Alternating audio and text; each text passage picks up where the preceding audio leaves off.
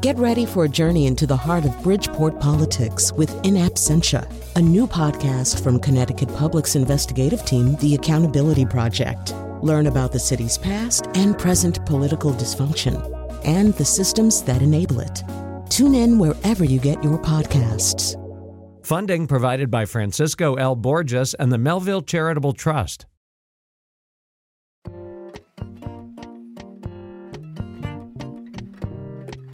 Hello, this is Colin McEnroe, and it's the beginning of a brand new week. And at the beginning of a brand new week, we thought we would begin with problems that have basically been hanging over our heads since some point in 2016. And that is the whole issue of Russian interference in the American election. And what was learned about that, particularly on Friday when the Washington Post released their report, their exclusive report on a bombshell CIA piece of intelligence that came to the Obama administration during August. I should say a little bit later in the show, we're going to talk about Amazon's purchase of Whole Foods. We're going to talk about something that's a little bit more local, but it's made national headlines, and that is the Trinity professor who, by putting up a hashtag and a fairly incendiary phrase on his social media accounts, touched off a huge firestorm and caused the campus to be temporarily closed. We'll talk about all that. We're going to begin, though, with Will Saladin, writes about politics and science and technology for Slate, the author of Bearing Right. So, Will, you did sort of a response to the Washington Post piece, and maybe for the benefit of people who just aren't all over this, we should begin with this multi-author Washington Post piece. You could probably summarize it better than I can. I'll at least start the ball rolling. This basically, as I say, reports on intelligence received by the Obama administration in August of 2016, laying out the intent and scope of the Russian plan to interfere in the election, tying it very directly to Vladimir Putin, and suggesting that his goal was to destabilize confidence among Americans in their own electoral process. And then what happens after that in the story is a discussion of how the Obama administration, with months to go on its own meter, responded to that. And first of all, am I leaving something out, or is that basically what it is? Yeah, that's the basics of it. And the takeaway that most people have drawn from it is Obama's restraint. He could have done a lot more. He could have said a lot more, and he didn't. He held back. Why did he? Was that a good or a bad idea? So that's been the context of the debate. Right. And, I don't think the story mentions it, but there was that moment, can't remember at what summit it was, where he turned to Putin and said, cut it out, which in some ways has become symbolic of, they don't call him no drama Obama for nothing. There's the one possible thing he could have done, which is suggested, and some of his aides in this article are quoted as saying, wow, this still haunts us, we should have done more, blah, blah, blah. He could have gone on television and said, this is politically and digitally a declaration of war. They are attacking one of the most fundamental aspects of our democracy. We are under attack by Russia, right? That's part of the argument, that he should have done something at that level. Right. You can imagine that if Donald Trump were president and Russia had done something like this to intervene against his preferred successor, he would have done something like what he did, accusing the enemy of taping him in Trump Tower or whatnot. He would go off quickly. Obama was very, very reticent, very careful about not doing that. And so your argument is that, that it was sort of a no-win situation for the Obama administration. If they'd gone verbally nuclear, that would have been understood by a lot of people as essentially a political statement. There's no way to talk honestly about the situation without saying, look, it is Russia's intent to not only destabilize confidence in our system, but to do that in a way that favors Donald Trump over Hillary Clinton. For a sitting Democratic president to do that, what you're saying, there's no way that wouldn't be read by huge numbers of people and spun by huge numbers of people as effectively a political statement. Yeah, right. Look, we're living in the world where Obama didn't do that and Trump won, and everybody's like, oh my God, Obama could have saved us all from all of this if he had just come out and said, as soon as he heard from the CIA that this was a Russian operation, if he had just come out and said, look, people, Russia's trying to interfere in our election and they're trying to help Donald Trump. Well, let's go live in that world for a moment, the world in which Obama does that. That is instantly the entire election. The entire election is the president of the United States says that the Russians are trying to help Trump, with the obvious implication, you should vote against Trump. Obama doesn't have to say that. He wouldn't say it. But everybody would draw the conclusion that that's his message, and the entire election would be over whether you trust Obama on that or whether this is a political stunt by the Democratic Party. Right. And I think it becomes even more difficult because it comes up at a time. I mean, the argument is going to be one about cybersecurity, essentially. It comes at a point where the Democratic candidate is trailing like a piece of toilet paper stuck to her shoe, her own cybersecurity issue, one that has nothing to do with the Russian hack, but just has to do with her capriciously or otherwise deciding to do her emails on a private server. So I think also righteous indignation from President Obama at that moment, no matter how deserved it might be, is going to somehow or other get all twisted around with that piece of toilet paper. Yeah, it's going to get messed up in that, but it's mostly going to get mixed up in Trump's accusation, which was going full steam at that point, that the election was rigged, that there was just a giant conspiracy by the elites in the Democratic Party to stop you, the people, from electing me. And, having Obama come out, particularly at a time when the intelligence agencies were not prepared. They were not prepared in August to make a consensus statement about who was behind this. They certainly weren't prepared at that point to say, this is Vladimir Putin and here's why he's doing it. That we now know from lots of congressional testimony, that confidence built both in who was behind this, exactly who was behind it, that it was Putin, and what the motives were for it over time. That's the way intelligence works. So if Obama comes out at the beginning and says this, and the intelligence agencies won't back him up, that is a huge red flag to the public, and Trump is going to exploit that. The entire election is going to be Obama saying more than we know. In fact, he's saying what isn't true, and it's a giant stunt, and it's a conspiracy. So, I mean, once again, we're positing different universes, parallel universes, most of which we don't live in. So there's another universe that you sort of posit, in which the Republicans, who are the only people who can really have credibility in this issue, in such a heated partisan environment, the Republicans could have said, wait, this is really wrong. I mean, this is absolutely wrong.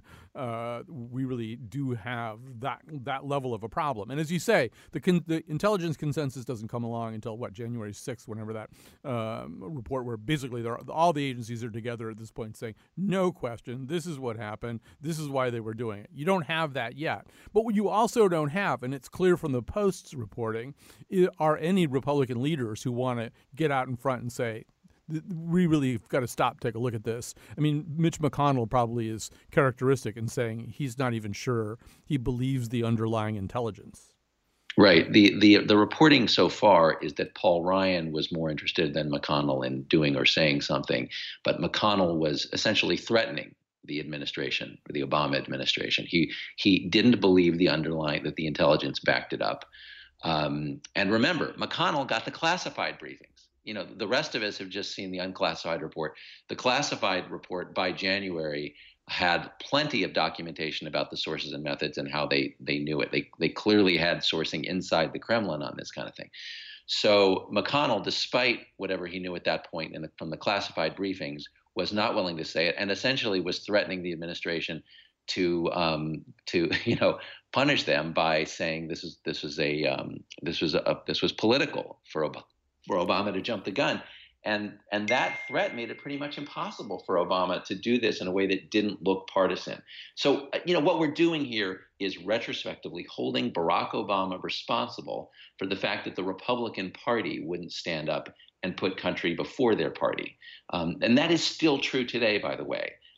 All of these complaints about what Obama didn't do or should have done are essentially complaints that he didn't end run the obstruction of the Republican Party. And the obstruction was of patriotism, and that remains true today in the investigation of Russia.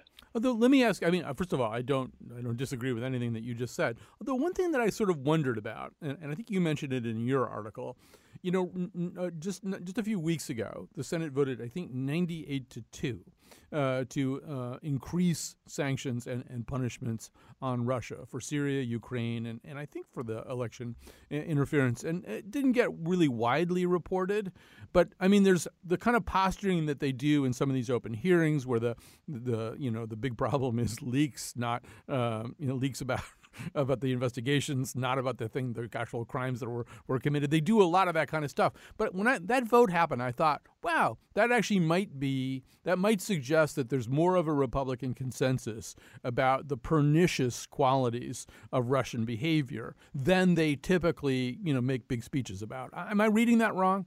No, I think you're being fair. I think that's exactly right. Essentially, when it doesn't cost them politically, when it doesn't even risk their president politically, most of the Republicans have not. That is, Republicans in office. Polls are a different matter, but Republicans in office in Congress have not lost their minds about aggression when it comes from Russia.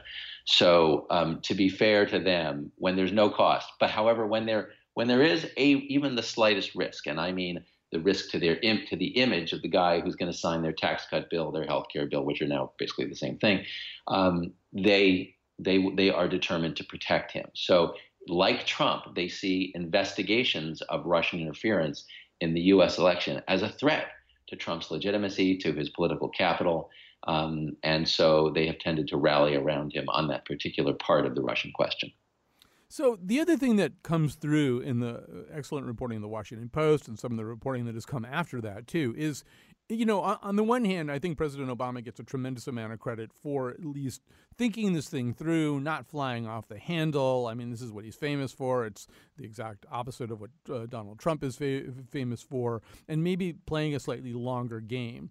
But it would probably be wrong to attribute too much nobility of purpose to the Obama administration. And the other thing that we know is that they, like everybody else, thought that Hillary Clinton had an almost prohibitive chance of winning this election, and that anything that they did, to call into question the nature of the process that was unfolding could undermine confidence in that process, could stop her momentum. They also assumed that when the dust cleared, Hillary Clinton would be president-elect and president, and she would do something about all this Russia stuff, right? I mean, there's some kind of weird paradoxical surprise here that, the ultimate remedy was to have the next president deal with this, and they thought they knew who the next president was. Yeah, I think that's fair, but I would point out that there were differences within the Democratic Party. So, for example, Dianne Feinstein, Adam Schiff were much more interested they did actually issue a statement. I don't remember the exact text of the statement, but they came out and said something about Russian interference because the administration wouldn't. I think a lot of this is about the nature of Barack Obama as a person. And there were people in the White House who wanted to be more explicit about this. But Obama and, to some extent, Dennis McDonough, his chief of staff, they were reluctant, in part out of, I know this sounds corny, a sense of patriotism. I mean, if you're the president, we've gotten so desensitized by the Trump presidency. We think, now the president is this guy who looks out for his own interests, doesn't really care about the country, goes around insulting people. But there is an idea, if you're the president, that responsibility for the entire country falls to you, that if you can't hold it together, the country can't hold it together. And so here was a threat, not just to the Democratic Party, not even just to that Donald Trump might be elected, that we would have a terrible president. But the attack from Russia was, according to the U.S. intelligence assessment, on U.S. democracy. And that is a really important point to understand. It wasn't primarily to elect Trump. It wasn't even primarily to hurt Hillary Clinton, although it certainly was that. It was primarily to undermine faith by the American public in our own institutions, in our democracy. And that conclusion, that premise is what drove everything the Obama administration did. I mean, yeah, they thought about the politics. Yeah, they thought Hillary would win. But ultimately, Obama thought, I have to keep this country together. I have to prevent Russia from actually literally changing vote tallies. And I have to prevent him from creating such a political mess here that everybody thinks this election was decided by Russian interference one way or another. And so one way he tried to do that was by not politicizing the Russian interference in the form of a unilateral statement by the administration in the absence of help from congressional Republicans about Russian interference. There's so many things I want to bring up about this. I mean, one thing that I've heard people say, I'm like really smart people with whom I agree about a lot of things say, and I don't know what I think about this. For example, Emily Bazelon, formerly of Slate, still on the Slate podcast, says this. It's like, why is the Democratic Party always the one that has to do that? Why is Al Gore the one who's got to sort of say, all right, just for the sake of everything, I'm going to be cool about this. And it does seem as though the other side routinely will do stuff like question the underlying intelligence or threaten something, and obviously Donald Trump has such reverence for the electoral process. He made up 3 to 5 million illegal votes, and it's like I don't know. I mean, there's a weariness that I sense on the left side of the aisle to always being the grown up, always having to think these thoughts. But I guess there's no way out of that, right? Yeah, I hear you, and I hear this all the time from colleagues, friends. I hear it from my wife. It's very frustrating. You're like, we're tired of being the adult in the room. And look, what half of Donald Trump's message to the public was, the United States are tired of being the adult in the room. We're tired of sacrificing, in the Paris Climate Accord. Let's just look out for number one. Let's cut deals that are good for us. Let's only do wars that are good for us, not anything that's do anything internationally that's helpful to others. So there's definitely a constituency of people out there who just want to be kids again. And I don't have an answer for you other than, somebody's got to do this, and morally, if nobody else will do it, I should. That each of us needs to sort of take that as moral guidance. And yeah, there's a limit to it. I'm not going to sit here and say that, Democrats shouldn't play tough sometimes, but we talk about norms being dissolved by the Trump administration. Well, somebody's got to uphold those norms. And yeah, that's going to fall to us sometimes. So look, I'm glad that we haven't had 2 terrible presidents in a row. We do have the recent memory of somebody who stood up for what was good for the whole country, not just for his party or for himself. And let that be a model to us, and let's sort of hold on to that, and let's find a way to bring it back. All right, that's a great place to end our conversation. It's on an uplifting note, sort of.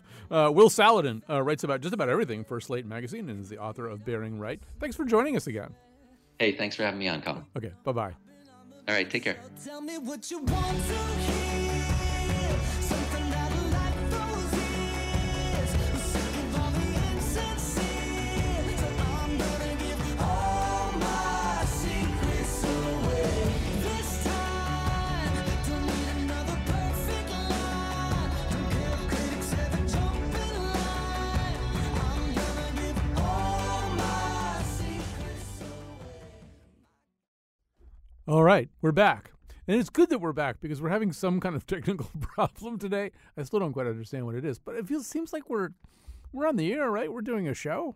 How bad could this problem be? It's like Star Trek. Something wouldn't work, and so they'd make something else work, right? They would just, they'd use the reverse thrust instead or something. That's kind of what we've been doing today. All right, so you may have noticed that last week, was it last week? It's all blurring together now. Amazon paid $13.7 billion for Whole Foods. It's hard to tell what sums of money mean anymore, but I'm pretty sure that's still a lot of money. So what in the world is Amazon thinking? What is it that they want specifically from Whole Foods?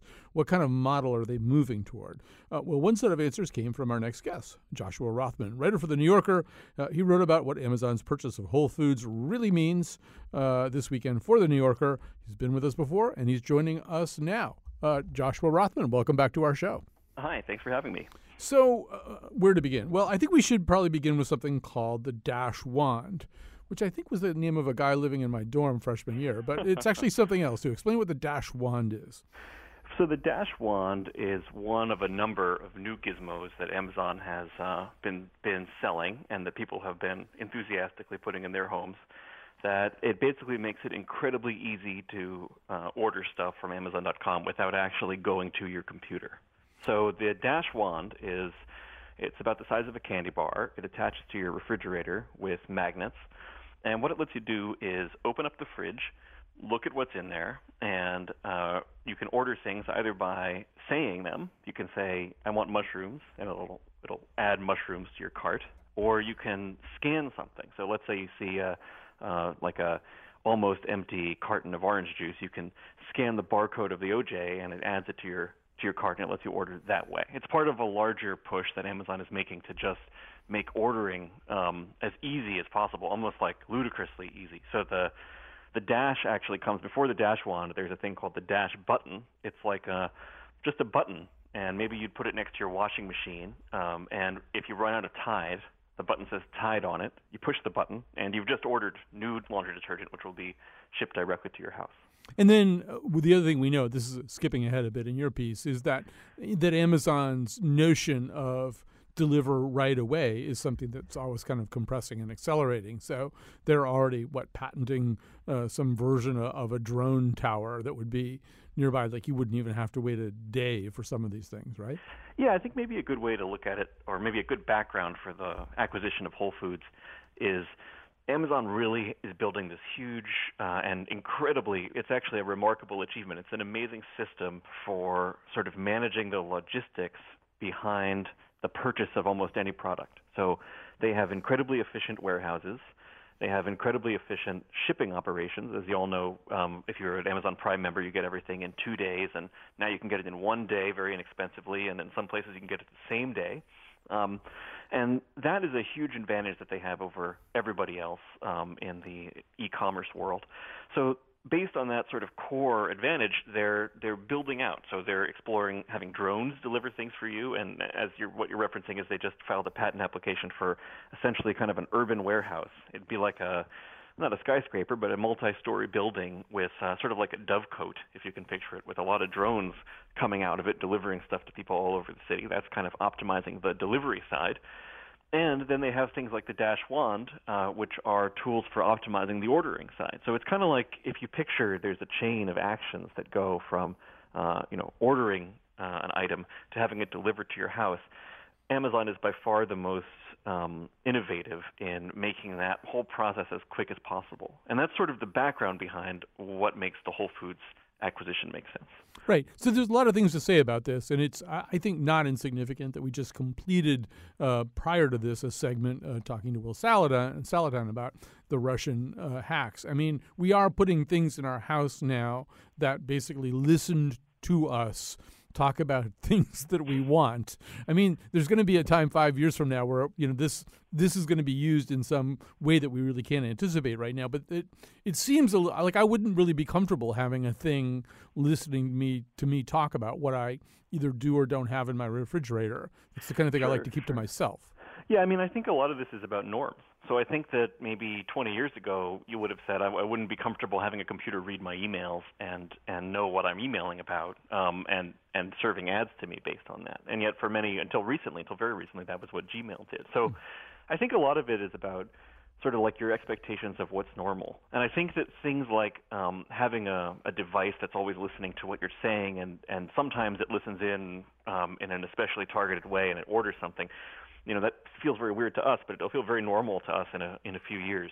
I think it's kind of amazing when you think about it. I mean, just a few years ago, too, you wouldn't have thought about the quantity of online ordering that you do wouldn't have seemed normal. It was like a special thing when you came home to your house and there was a package. Mm-hmm. Whereas I think now if I live on a suburban street and seeing that delivery van cruise up and down the street all day, that's just part of the normalcy of suburban life. It's like the ice cream truck or something. So, yeah, the Amazon is it's all getting more predictable, more normal, and I'm sure we'll adjust to having microphones in our houses pretty soon.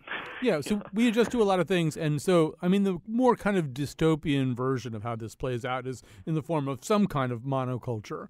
But it seems as though the way that we react typically is we embrace things on kind of opposite ends of the continuum. So, one thing that we saw with Amazon in books was, it was sort of true that big box book retailers, Barnes & Noble, Borders, and stuff like that, they tended to drive out or kill off smaller, more bespoke kinds of booksellers because they just couldn't compete at price point. But now it seems as though Amazon, it killed off Borders, and I think it's making life pretty hard for Barnes & Noble. The bespoke bookseller is inching a little bit back in the notion of an independent bookseller where you get service, you get personality, and I'm wondering about that too with food. food is even more personal than books. You put it in your mouth. I don't just want mushrooms. Right. I want a certain kind of mushroom, and I want to be able to look at the mushroom before I buy it. I want to make some kinds of assessments about it. I'm just wondering how well, I mean, for some people who don't give a crap about what kind of mushrooms they get, this is going to be great. But I don't know how universal a market it can be. Well, it's a great question. So, I guess a couple things to keep in mind. So, Whole Foods is a relatively small, I mean, it has a lot of mind share, and it feels like a huge behemoth. But in reality, it's a relatively small proportion of Americans shop at Whole Foods. And they are, as you say, the foodiest or among the foodiest grocery shoppers. So you would think that they wouldn't necessarily want to buy all their groceries online, and that may very well be true. But a way to think about what Amazon is doing in buying Whole Foods is it's not necessarily going to go into it's not trying to convert every Whole Foods customer into a home, to a grocery delivery customer. But what it may be doing is wanting to convert some people who right now don't shop at Whole Foods because it's a little too expensive or it's inconvenient. Now it will be able to deliver to them. And it will also be building an infrastructure for delivering food more generally. So if you imagine you run a catering business, for example, it might be nice for you to manage all of your food deliveries by means of Amazon, since Amazon, in addition to delivering food, can deliver all sorts of other things that may be useful to you in running your business. Like, it's almost as though, if you go on Amazon.com now, you're a consumer, you buy a lot of goods through Amazon. But there's a lot of businesses, for example, that run entirely within the Amazon ecosystem. So like a hidden part of Amazon that most people don't know about is a thing called Amazon Web Services. It's a cloud-based computing platform. And there's enormous numbers of businesses. I mean, even the CIA and Netflix are customers of Amazon Web Services. They run some of their products using Amazon's back end. So what this means is that now I could start a food business using Amazon's web services and maybe in the future, Whole Foods products. The genius of Amazon is the ability to take any group of items and sort of combine them in a single order or into a single workflow. And that's something that's really different from other competing businesses. So in other words, I think a good way to think about the Amazon Whole Foods purchase is, it's partly about what you and me can do as consumers of groceries, but it's also about what are the businesses that Amazon can start and what are the initiatives it can create or the new types of businesses it can create using the sort of resources that Whole Foods gets. Another thing to think about is Whole Foods has, warehouses of its own. It has stores across America. So, Amazon for a long time has been trying to expand into the sort of day-to-day commerce that is kind of distinct from the, I guess you could call it sort of special occasion ordering. So, right now it's like if you need a new stereo, you might buy it from Amazon.com. But if you need milk and eggs, you won't buy that from Amazon. But if Amazon can sell you like really good milk and really great eggs and deliver it automatically every week, that's something that a lot of people, even foodie people, I think, would be interested in doing. Right. One of the things they're really good at, I think, is, and I notice this, even though I am probably a little bit more distrustful and a little bit more seeking of certain kinds of experiences that Amazon can't possibly give me. But because they're so horizontally integrated, I can think, what do I need right now? Well, I need a book, and I need, this thing. I need this household appliance, and I just with a few keystrokes, it's all kind of coming towards me, and that's very appealing. And you, in your article, I like this. To me, the scariest thing in your article was Amazon Maritime, which I had no. They have their own container ships now. Yeah, they've started a subsidiary to help run their own cargo shipping across the ocean from China to the United States. I mean, it's really extraordinary. I guess my takeaway from the Whole Foods acquisition is, I think if you think about over the last, let's say, Amazon was founded 22 years ago, so you think over the last decade and a half or something, once it really started to pick up steam, there have been pretty subtle changes in the way that people live. I mean, and not all of them are due to Amazon. There's a lot of other e-commerce companies. But, some of us, like me, I'm a huge Amazon shopper. I'm deeply integrated into the Amazon way of life at this point. And one thing you can see if you live that way is that the changes are only going to accelerate. So It's one thing to have an Amazon Prime account, you watch Amazon TV shows, you order stuff on Amazon. It's another thing when your daily necessities come from, Amazon.com. And I think if you were to hit fast forward on where this is going, you start to think pretty hard. Like, it's going to be pretty weird when, let's say, half of your, or even 2/3 of your weekly groceries are coming in a cooler that's dropped outside of your door by a drone, and there's not that many grocery stores anymore. I mean, there's still going to be grocery stores like there's still Barnes and Noble, but in some ways, the flow and feeling of daily life, which is structured around trips to the store, is going to disappear for some people. And it made me think about I can dimly imagine a future where you tell your kids, let's say 20 years from now, about how you used to go to the store, and they're like, I don't know what that is. I mean, it's not impossible to imagine a way of life sort of created by these technologies in which the store is an abstract thing and not an actual concrete thing, most of the time. Well, I can imagine all kinds of other horrifying. I guarantee you that somewhere out in the campus, there's somebody at Amazon in Seattle whose job it is to try to figure out how you could do human trafficking legally with next day delivery. You just say Estonian sex worker into your Echo or something, and the person's there the next day. But but in terms of that thing with your kids, I think I still believe that basically what happens is that the other side of commerce always creates some kind of alternative set of services so that you will continue to make trips to the store, but you'll make them for different and more specific reasons. I'm not really into like driving all over town and going to 6 different places. I'm pretty happy to get a few things from Amazon. But if I want to get a bottle of wine, I want to go to a place where I know the guy, and he can talk to me a little bit. I was at this place where I buy stuff recently, and I said to the guy, talk about an Amazon thing, I said to the guy, what's the kind of beer my son likes? This guy who hadn't seen my son in 3 months said, it's Einbecker or something. Here, I'll go get it for you. And to me, that's really important. Now, I know Amazon could do that too. Amazon already knows everything about everybody. But the fact that another human being knows that and that you can have a conversation with that human being, and I think that what will happen is stores will gear themselves more and more towards that. What's going to die is what's dying already, right? Dead malls are now kind of a thing. Sure, but I mean, something to think about, which is, I think fascinating about Amazon is, Amazon sells products to us, but it sells services to businesses. Many times, maybe even the majority of the time, if you order things from Amazon, you'll see sometimes it says, shipped from Amazon. But often it's shipped from a small business. Like I ordered a pair of sneakers the other day, and it was shipped from a sneaker store that was near my town on Long Island. I mean, not from Amazon. It's just that Amazon's order fulfillment system and payment system was so far superior to anything that small business could have created that they decided to just go through Amazon. So, I think a more realistic view would be, in the future, there's going to be a liquor store near your house, and you're going to know that guy, and he's going to know you. But as far as how those products are going to be ordered and how they're going to be shipped and delivered to your house, that could very well happen through Amazon. You may go in there every now and then and talk to him, and he may say, great, let me set you up for a subscription of such and such beer. It'll get delivered to your house, and anytime you want to change it, you just go on the website, and you have that relationship. But, the thing that Amazon is trying to do in some ways is be the infrastructure for this type of e-commerce. And if your local store can deliver something to you in 20 minutes with a drone by contracting with Amazon to provide that service, obviously they're not going to be able to provide that themselves.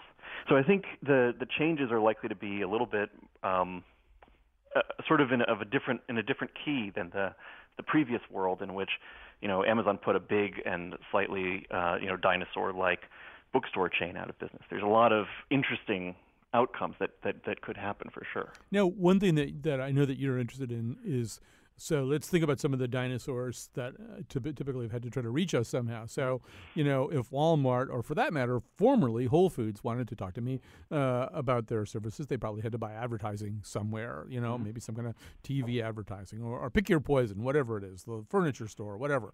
They had to buy TV advertising from some kind of TV company, either a cable company or a broadcast outlet or something. Amazon has, talk about horizontal integration, Amazon can advertise Amazon on Amazon, right? Yeah, it's one of the most incredibly intelligent and interesting things they've done recently is they've turned into a television and movie studio, and you might want to watch a show like Transparent or The Man in the High Castle, and you'll join Amazon Prime. That's one of the reasons you'll join it, is in order to watch these shows. And those shows have an amazing power for Amazon. They get you to log into Amazon. They get you to pay money to be part of Amazon Prime.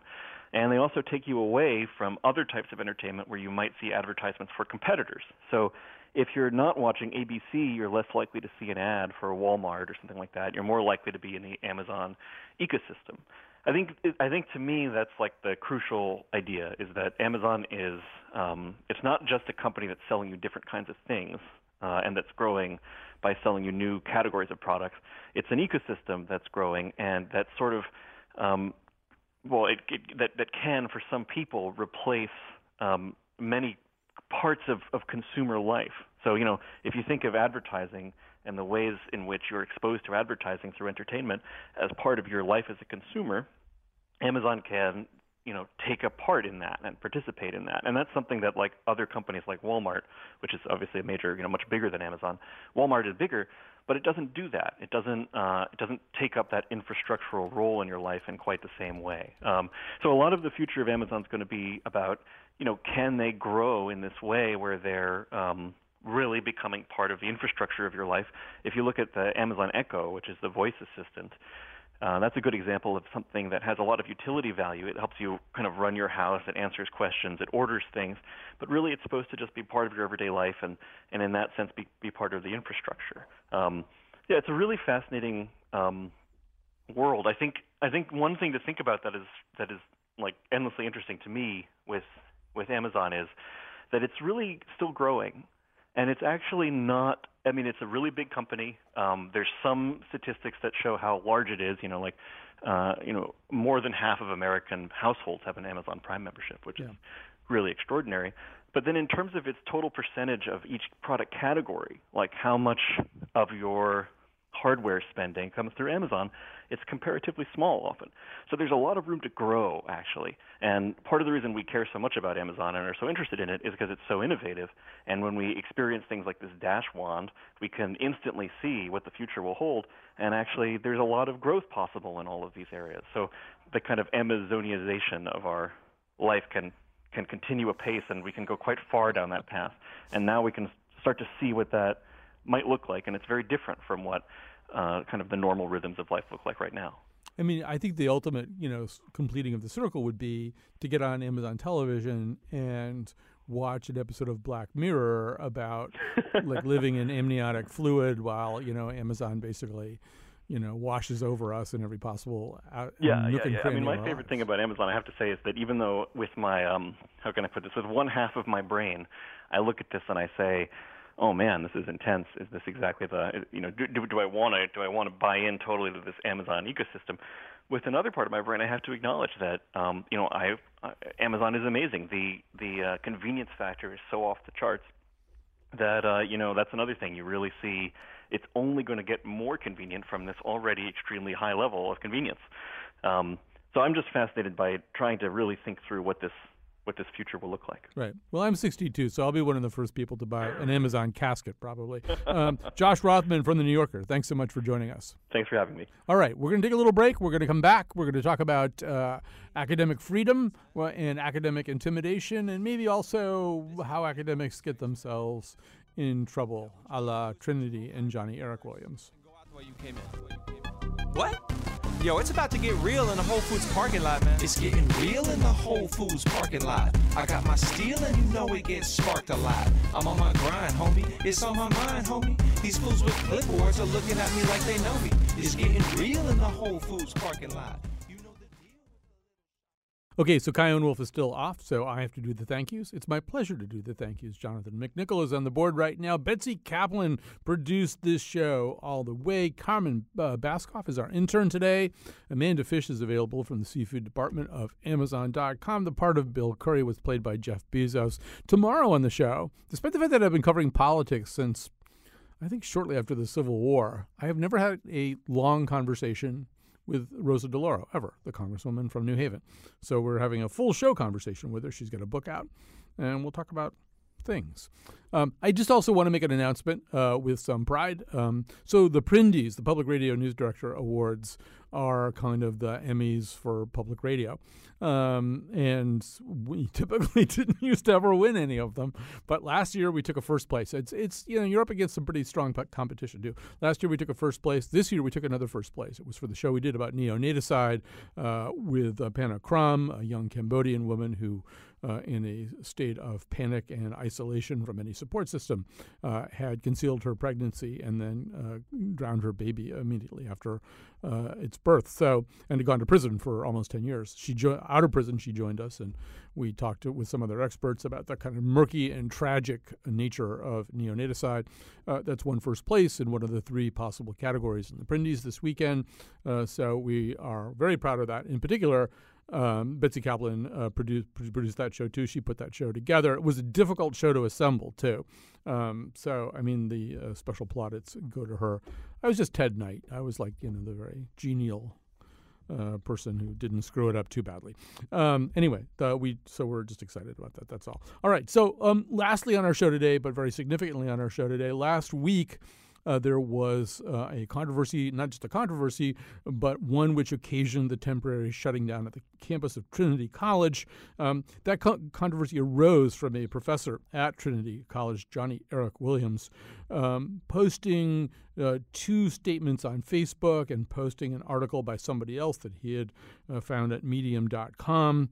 We can get into what those posts are about. Well, I can just tell you that he posted, I have to sort of elide some of these words. It is past time for the racially oppressed to do what people who believe themselves to be white will not do. Put an end to the vectors of their destructive mythology of whiteness and their white supremacy system. And then he put the hashtag let them effing die. He actually used a word other than effing.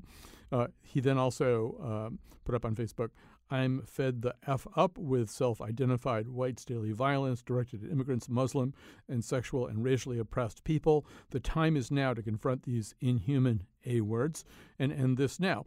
Joining us now to talk about kind of a multiplier effect, or a way in which what they're calling a signal boost, the way in which statements like this get curated sort of by certain kinds of websites and then circulated out to conservative media, is Chris Quintana, who's breaking news reporter for the Chronicle of Higher Education. Welcome to our conversation.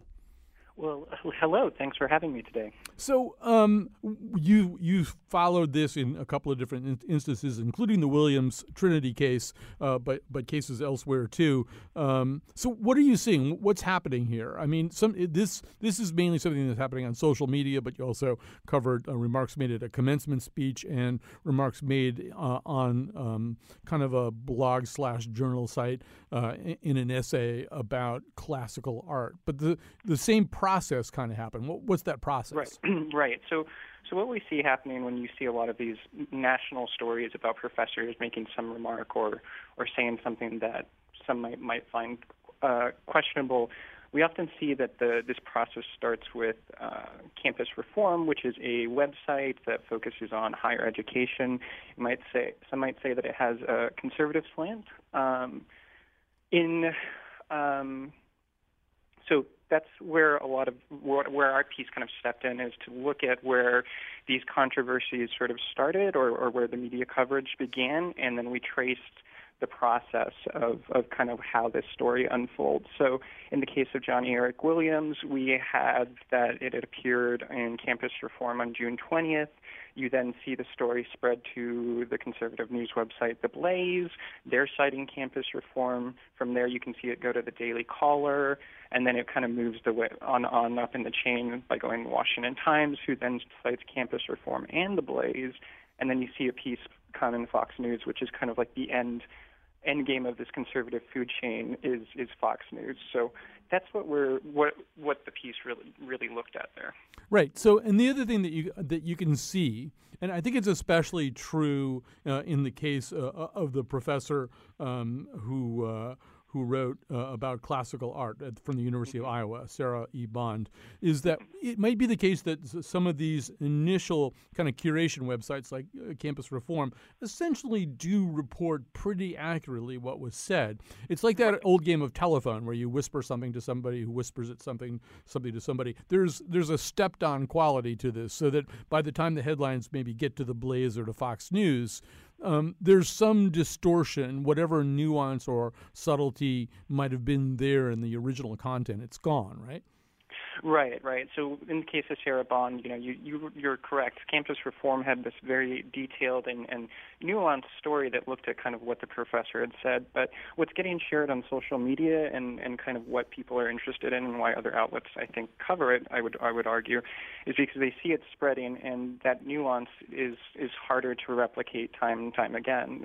So that's how you can go with having, kind of like this nuanced article and then it being picked up by a website called Truth Revolt saying Professor White Marble Statues are racist, when the original headline was, heavily quoted from the professor talking about artwork contributing to white supremacy. Right. So, I mean, I think the other part of this, though, and maybe I don't know, there's a lot of ways to look at this, but in a lot of these cases, I think probably what happens is the professors feel relatively safe, that they're in a pretty safe environment. I mean, one of these examples that you have took place at a commencement speech at Hampshire College. Well, Hampshire College, I mean, we all know what Hampshire College is like. It probably is a place where during your commencement speech, you can refer to the President of the United States, quote, the most powerful politician in the world, as a, quote, racist, sexist megalomaniac. And the blowback will be minor. Maybe somebody's really conservative grandmother got brought to the commencement or something. But other than that, you can kind of do it. The problem is you're not just at Hampshire College anymore. And it seems almost to me a little naive of academics to believe that stuff that they do, which they think is going to be directed at a particular kind of audience, is going to stay with that audience.